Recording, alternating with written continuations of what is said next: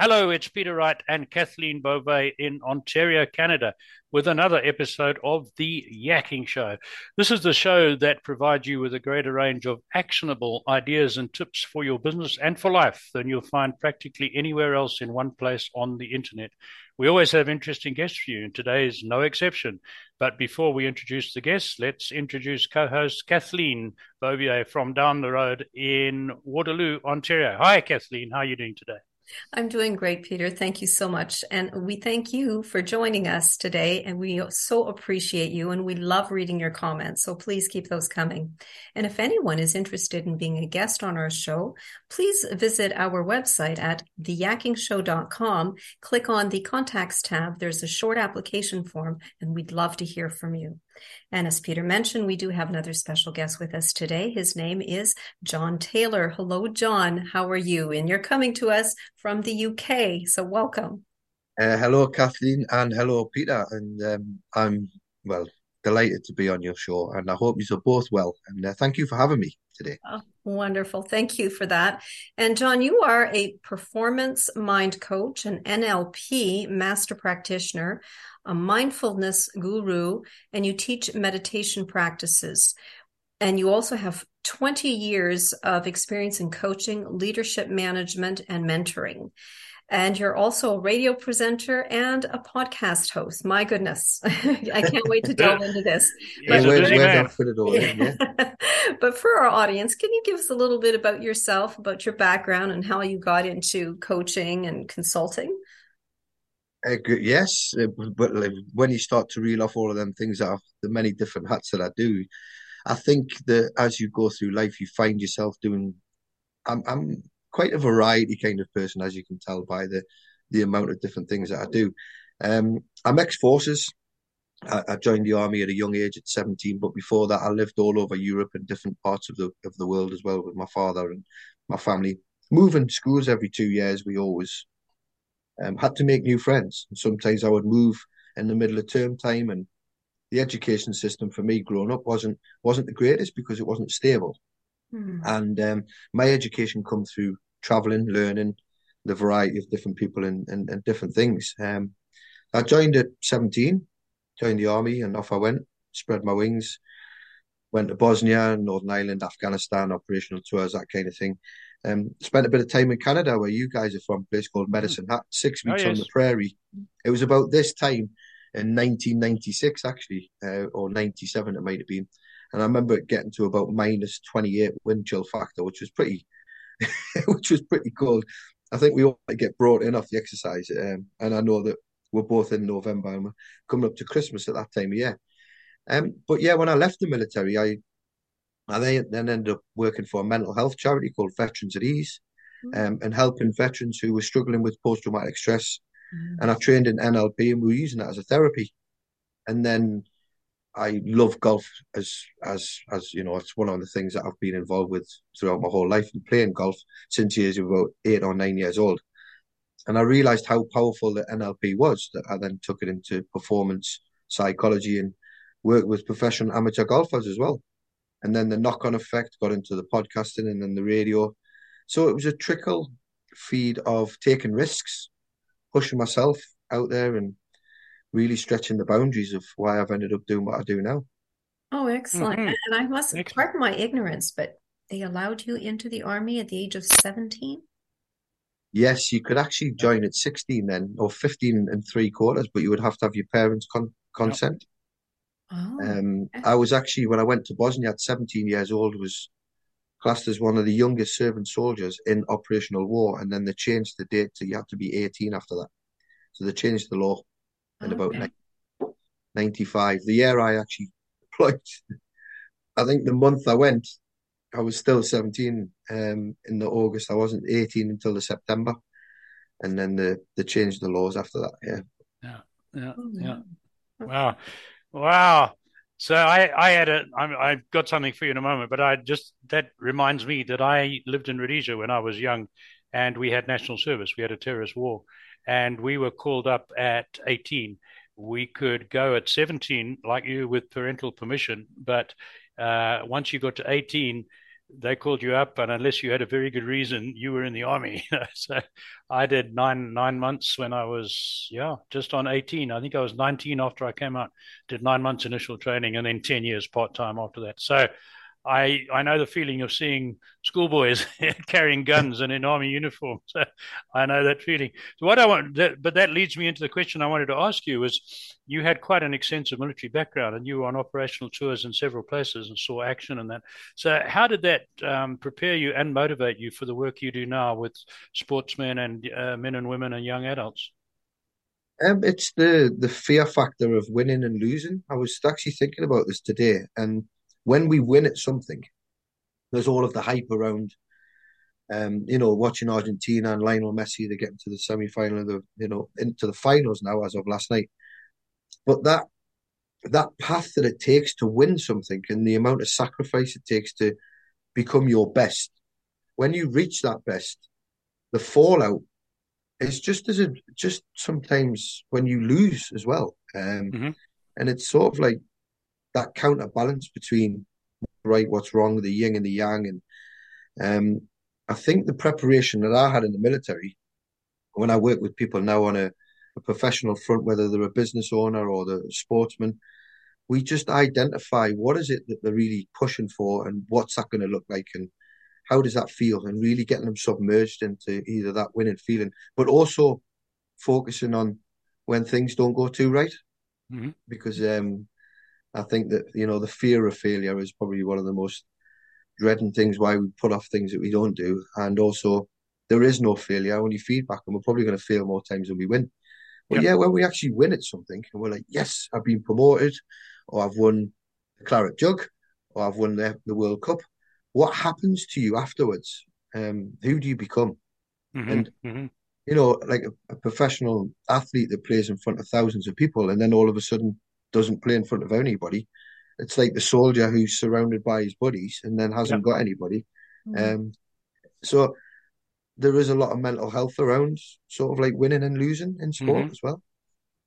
I think, Sorry, yeah. Kathleen, I want to follow that up with one for John. Did you find, and I certainly found this in my experience, and you saw more action than I did, I guess. Did it help your resilience? Because the army, well, our motto in the army, I don't know about the British Army, was hurry up and wait, right? Because it's 90% boredom and 10% of pure terror, or something like that. But I found going through that experience for 9 months consecutively, and then many, many tours of duty afterwards, it just helps you get through the real drudgery and also the real dangerous stuff. And I'm not talking about people shooting at you, but the boredom of being on guard and all that. And we don't have those situations in real life, but I found the going through it at one period really helped me with the bad parts that came in later in life, or the boring. But did you find the same? Resilience is such a vast Yeah, word now, isn't it? It's used yeah. in so many different ways. I was fortunate enough to teach 15 to 16-year-old high school kids that were about to go into employment about resilience.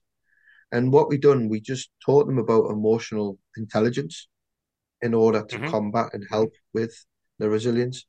And I think that you can never compare somebody else's resilience to another one because it's all based on life experience. Sure. So it's how your internal map is and what you become. They say some people are tougher than others. They might be look tougher on the outside, but on the inside, they could be less resilient than the person next to them. Yeah. Oh, yeah. Right. Yeah. Yeah. Right. Kathleen, back to you. Tell our audience, John, about the performance mind coaching and how it helps improve mental health for success.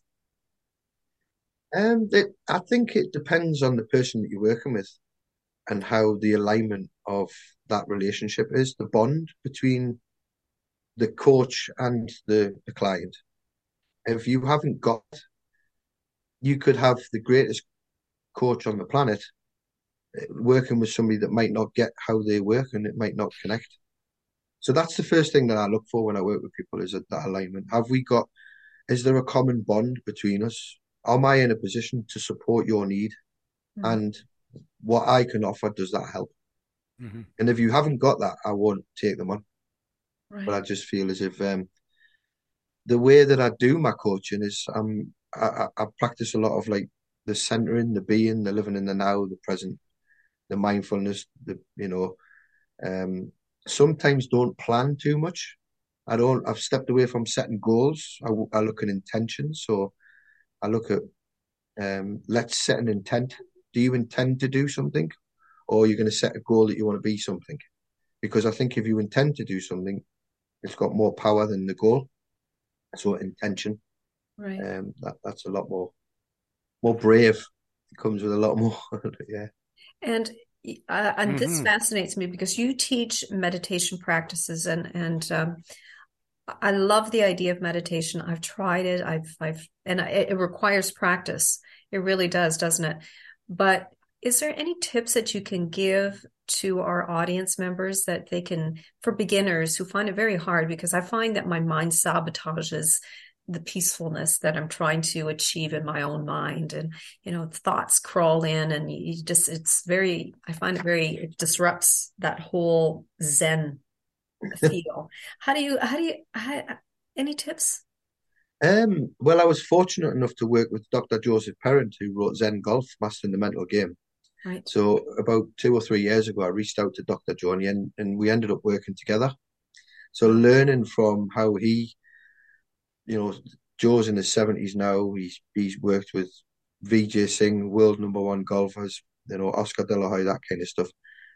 Learning about how he uses the Zen, the mindfulness practices to function in everyday life. So some people stop to meditate and they say, right, well, I meditate for 10 minutes a day in the morning and at night.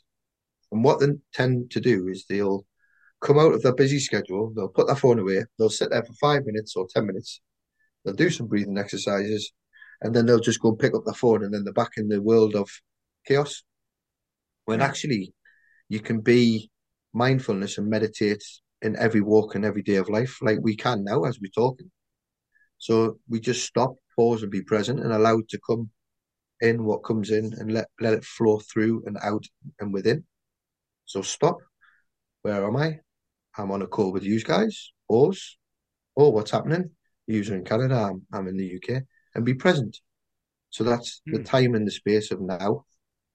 And the more you practice that, you can meditate when you're walking, when you're having your food. You can be mindfulness of conversations, time and space. That kind of thing is, I think when you practice that, then when you actively go to meditate, it becomes a little bit more subtle and easy rather than saying, I am going to meditate right now for 10 minutes and be hard on you to try to get into a place of meditation. Okay. When we can, yeah. So just so that I'm clear, so if I'm, for instance, if I'm sitting down to the table and I'm having my dinner, is just to focus on having my dinner and what I'm eating and just enjoying the moment. Whereas if I'm eating and I'm thinking about all of the other things that I need to do later in the evening, that's not being mindful. That's, again, all of the disruptions coming in to sabotage that mindful moment. Is that an example? Yeah. Well, all of that stuff's going to be there when you finish your dinner. Sure. Sure. But the fact that I've taken a moment, or a few minutes to have dinner and just focus and be present and okay. That's it. That's interesting. So 60 to 70,000 thoughts we have a day. To try to pay attention and solve all of them at once would drive you insane. It's really just, I think the more you can do, be human being. I love that saying instead of human doing. Just savoring their moments of the things that you can have is really powerful, because I think the more you practice doing that away from your profession, the more you are better at doing your profession as well. Absolutely. Because it's all intertwined. Yeah. Great. Thank you. Yeah, very good. Very, very useful. But is there a place for conscious apart meditation? Is there still a place for that? Sort of, some people like rituals, so 10 minutes every evening, 10 minutes or 5 minutes in the morning. If one can meditate effectively, is there a place for that? Yeah, I think you've got to do what's right for you as a person. I'm not saying when people say, "Oh, I've tried meditation," I'm like, "Well, how long did you try it for?" And they says, "Well, I tried it for 10 minutes and it didn't work." I'm like, "Well, that's like saying I went to the gym once and I'm not like Hmm. Arnold Schwarzenegger." You know? Hmm. It's like it. I think that you can just be mindful in everyday moment is what the message is that I would try to Sure. people. Yeah. No, I understand It, that. It's it's good. great. It's great that you get the cushion out and you can sit there and have that because that is better than not doing anything at all. You know, Hmm. Hmm. and it doesn't No, work thank for you. everybody. It doesn't work for everybody. Right. No, for sure. For sure. Very good. I want to ask you about golf. You talk about golf as an ideal support sport to increase mental toughness. Tell us more. Tell our audience more about that. Excuse me. Well, you talk about the stop, pausing, and be present and commitment to life. The golf is like life, isn't it?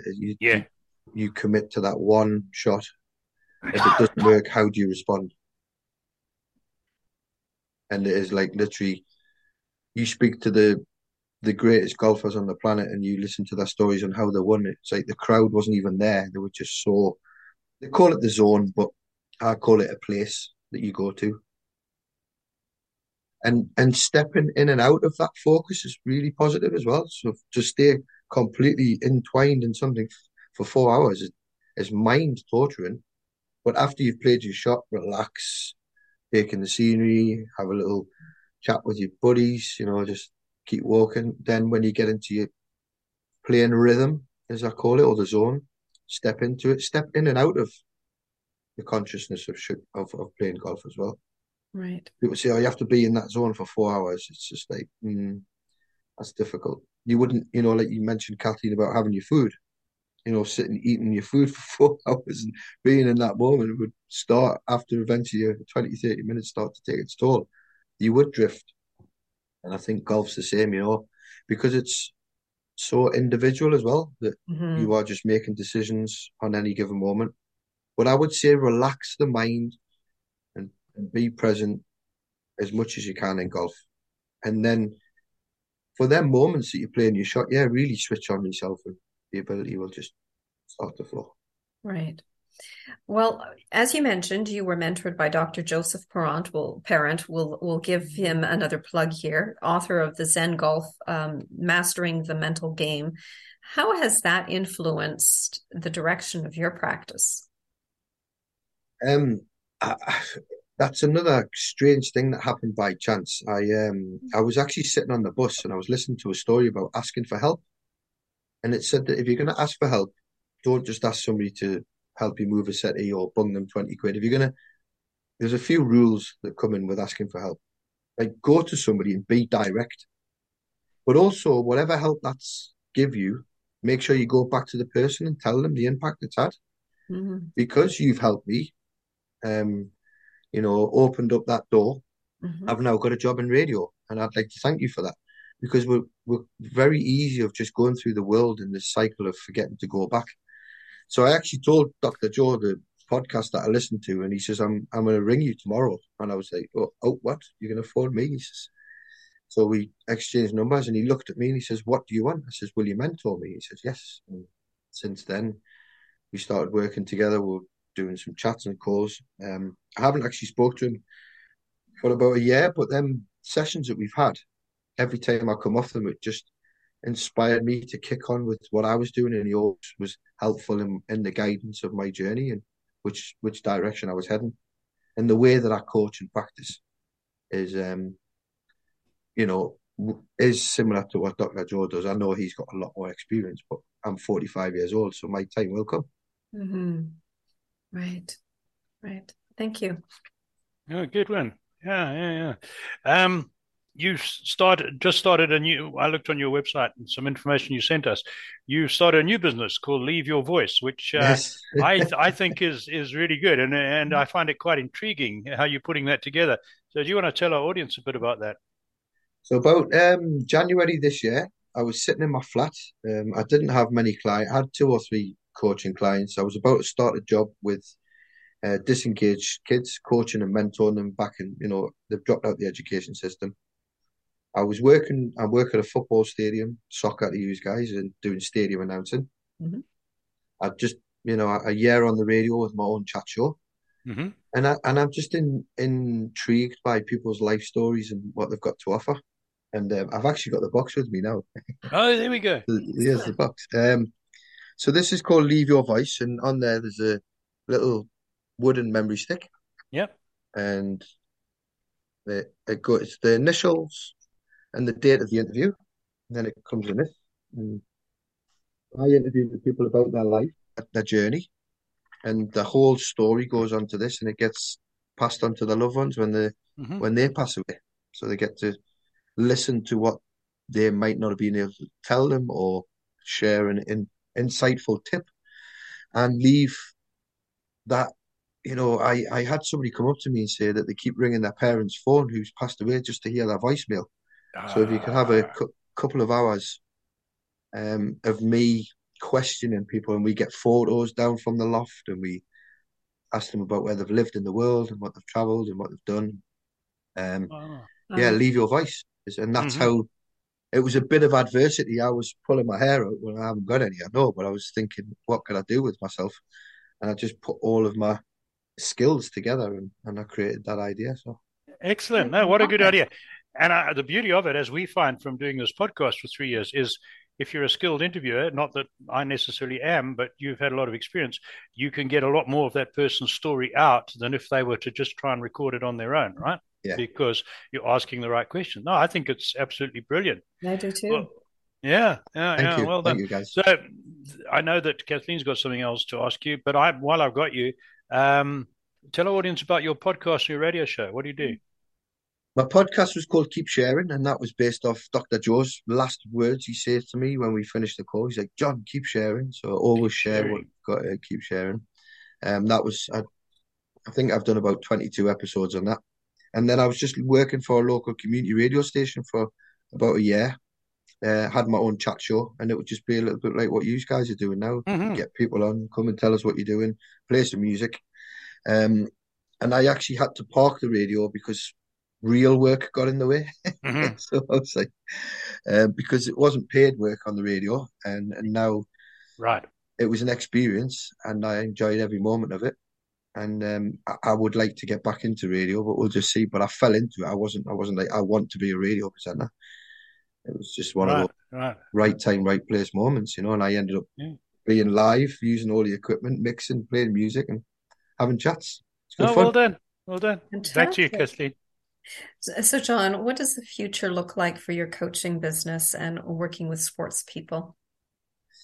Um, well, you guys have interviewed Dave Schultz, haven't you, Yes. from Yes. Next Links? Hmm. Me Yeah. and Dave met about 7 years ago at the Oh, London Golf Show. I've actually applied for some funding to do a research project on the mental and physical well-being that golf can bring to you as an Hmm. individual and as a nation. I find out if I'm successful in February for that. So oh, that'll be me traveling around the world doing projects, talking to players, caddies, course designers, everybody involved in the industry to raise the profile of the game.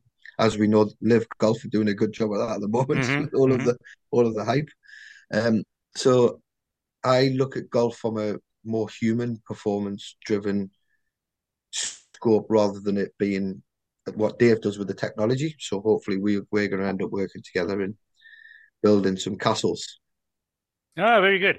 Well, brilliant. yesterday we interviewed Newt Newland from Ontario, who's a golf course owner here in Ontario, who also follows Dave Schultz and was introduced to us by Dave Schultz. So his episode will be published about a week before yours. And if you get your fund, or when you, no, let's be positive, when you get your funding, he's got some really good marketing ideas for his golf course. So there'd Mhm. be a good one for you to go and see. So Yeah, when Mhm. it's brilliant. published, have a look at that one.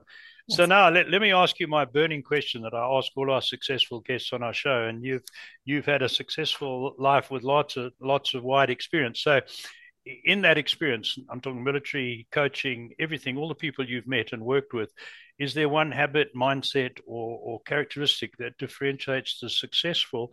And I don't just mean accumulating wealth and making a lot of money. I mean having a balanced life, having a good life. Is this one single thing that differentiates them from those who merely remain average, or is it more complicated? Um, doesn't matter how you feel, whether you're having a shit day, excuse the French, So you that's can fine. leave that one out. Yeah. or you're having the best day on the planet. Gratitude, as we know, is one of the biggest things that we can. Yeah. And that's sometimes difficult to even feel when you're not feeling good. But when you are feeling great, share that. And everything's got a ripple effect. We're an energy, we're made up of a mass. But one of the things I say to especially the kids that I work with at Nudge, is that one of them, I said, just show up. Just doesn't matter how you feel, just turn up. Just turn up to what you're meant to be doing, because you just do not know what might happen or who you might meet. So just show up in the world. Go as difficult or as challenging as things may become, stretch out your map, your shell, and show up, turn up. Very good. And I'll just throw in that we've asked that question of probably something like 150 guests on this show, and nobody says go to university, get an MBA, get a good job. Not a single person. It's all gratitude, persistence, perseverance, resilience. Curiosity is a big one. So, and there's not that many. I guess there's 10, 12 at the most. It's all in that area, right? Yeah, but definitely show up. And a big thank you to Dave Schultz for putting us together as well. I'd like to plug him. He's a great guy, and he is. His vision is just way out there, and I think that's why we connected. That's right. Because I just felt everything that he said and believed what he was trying to do with the game, and still will continue to support him the best way that I can. Oh, good. Fantastic. Back to you, Kathleen. Yes. Well, John, we're running short on time here. So can you tell our audience how they can contact you? LinkedIn's my main one. I've actually deleted all the other platforms. I'm not a big fan of them anymore, but that's a whole new probably episode. Just for my own sanity a little bit. LinkedIn, John Taylor, performance psychology expert on there.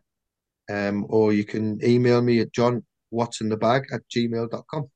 And I will reply with any questions that you might have.